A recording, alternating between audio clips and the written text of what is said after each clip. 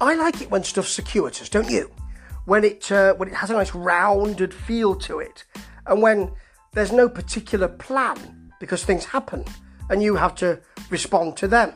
I like it when that happens. It shows an organic unfolding, which is sort of nature, I suppose. You know, it's birth and death and the circle of life, as it's not done. And I do like that. I do like the soft, easy nature of it. And this is an example of it. It's a bit odd, and that's a good thing. This is an album by Jonathan Coe. Jonathan Coe, who you will know, wrote What a Carve Up in 94, and then a few years later wrote The Rotters Club, which became very popular. Two very popular books, and led to him being thought of as a rather funny writer. I've read neither.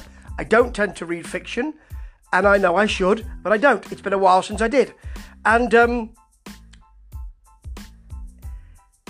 The Rotters Club, some of you might think I know that from somewhere, and you will.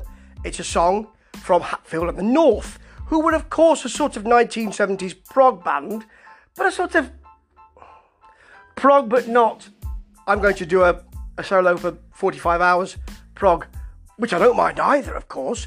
Not a kind of really prog band, but a sort of, we're kind of prog organically, because we like to expand the music and we like to explore the music. You can say the word man after that if you want. So it was apparently it wasn't just a happy accident that title, The Rotters Club, was a Hatfield and the North song. It was done on purpose, apparently, by Jonathan Coe, because he wanted to be a musician and played keyboards early on in his career. And so it's great to see this, which, when I first saw it, before I knew the story, I thought, hang on a minute, he's produced an album. That's a bit weird, isn't it? And he's supposed to be a writer. I should really expand my view. And you can use the word man at the end of that sentence if you want. Because it's not just that one person can do one thing. I happen to do about 20 things.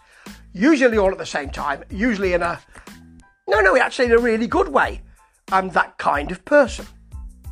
Maybe not 20, maybe about 19 or 17, something like that.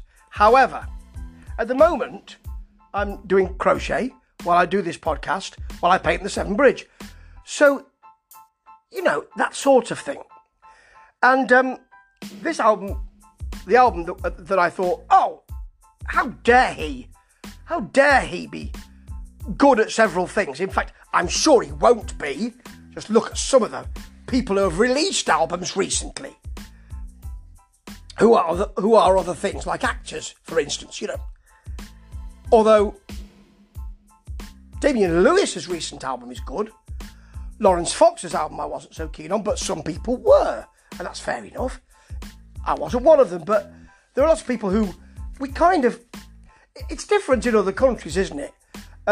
For instance, in America, you can do a lot of things, can't you? You can be a triple threat. In this country, sometimes we tend to sneer at that. Yeah, good at all those things, are you? So I sneered a little. I didn't sneer, I was surprised. And I thought, it would surprise me if it was really quality work. And it would also surprise me if it was anything other than a kind of singer-songwriter thing. Well, I am surprised on both counts, because this is a full-blown prog album of a certain type with a massive Italian band.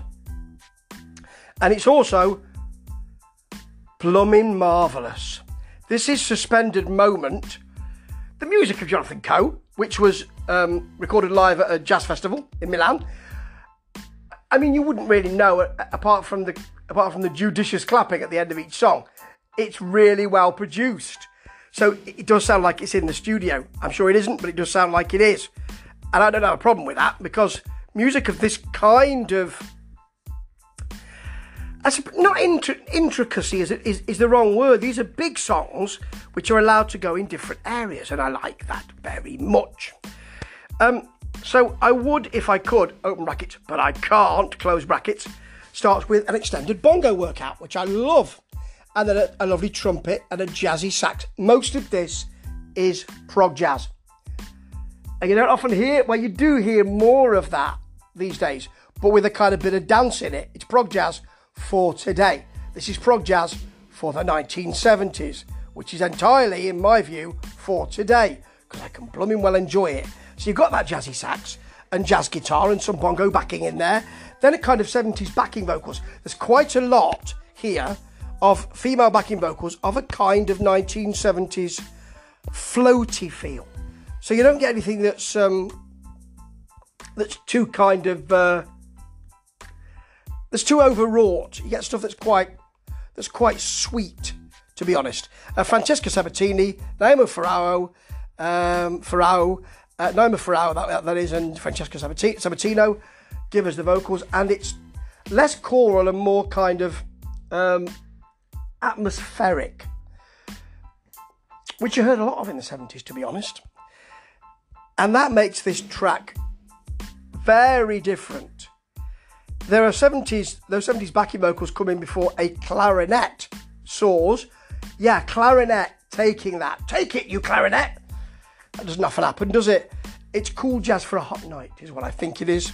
And it is a really good groove. But then, Suspended Moment, the title track, has a piano and a sweet voice and some vibraphones on there. There's quite a lot of vibraphone here. A flute dances around this, and then they almost move into free jazz. It's almost as if they're saying, what's that over there? That's called free jazz.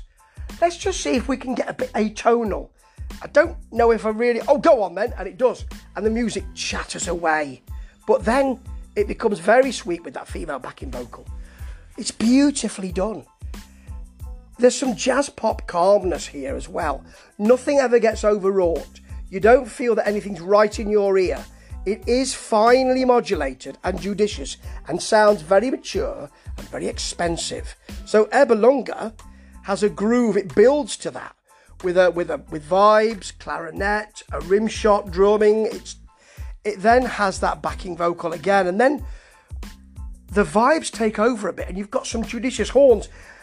When the horns are playing together, there's a very sweet... There is a bit of Prince soul spiralling in here, actually, at one point.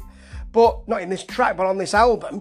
But on this track, you get almost spy film stabs. So not that kind of really blarting, but sort of in the background, staccato, telling you something is wrong. And then it opens up for that calmness. Nice, warm nights, pop jazz calmness. The kind of thing, although proggier, that Dave Garver plays on Play Misty for Me. And I think he does hot jazz for a cool night, or the other way around. Is it cool jazz for a hot night? One of those. He's got that DJ shtick, you see, and that chat. And it's that kind of thing, but with more prog in it. So looking for Sicily, you're going to get quite an extended atmosphere vocal. But then, if you can get through that, and that's only the personal feel, there's a big band smoothness to this. A play around with flute, which sounds a bit like Ian Anderson. When he's kind of, almost as if you're taking the parts of the flute apart and saying, well, what's this bit? What noise does this make? Should it sound like this? It gets a smooth groove with the saxophone and a lovely 70s electric Joanna solo. Beautiful. I didn't even realise it was an electric piano till it was halfway through. I thought, what's this? It's lovely. Is it an organ? Is it electric piano? I think it's electric piano, but it could be organ. It is great. And it finishes with Spring in My Step, which builds and builds and builds to make a lovely sweetness that you cannot deny. And there is sweetness and love of music and love of playing throughout this, and it's an absolute delight. You have to like 70s prog, but if you do and you like it on the jazzy side, this is just for you. And talking about Suspended Moment, well, yeah, that's correct, because I didn't want it to end. Ta-ta.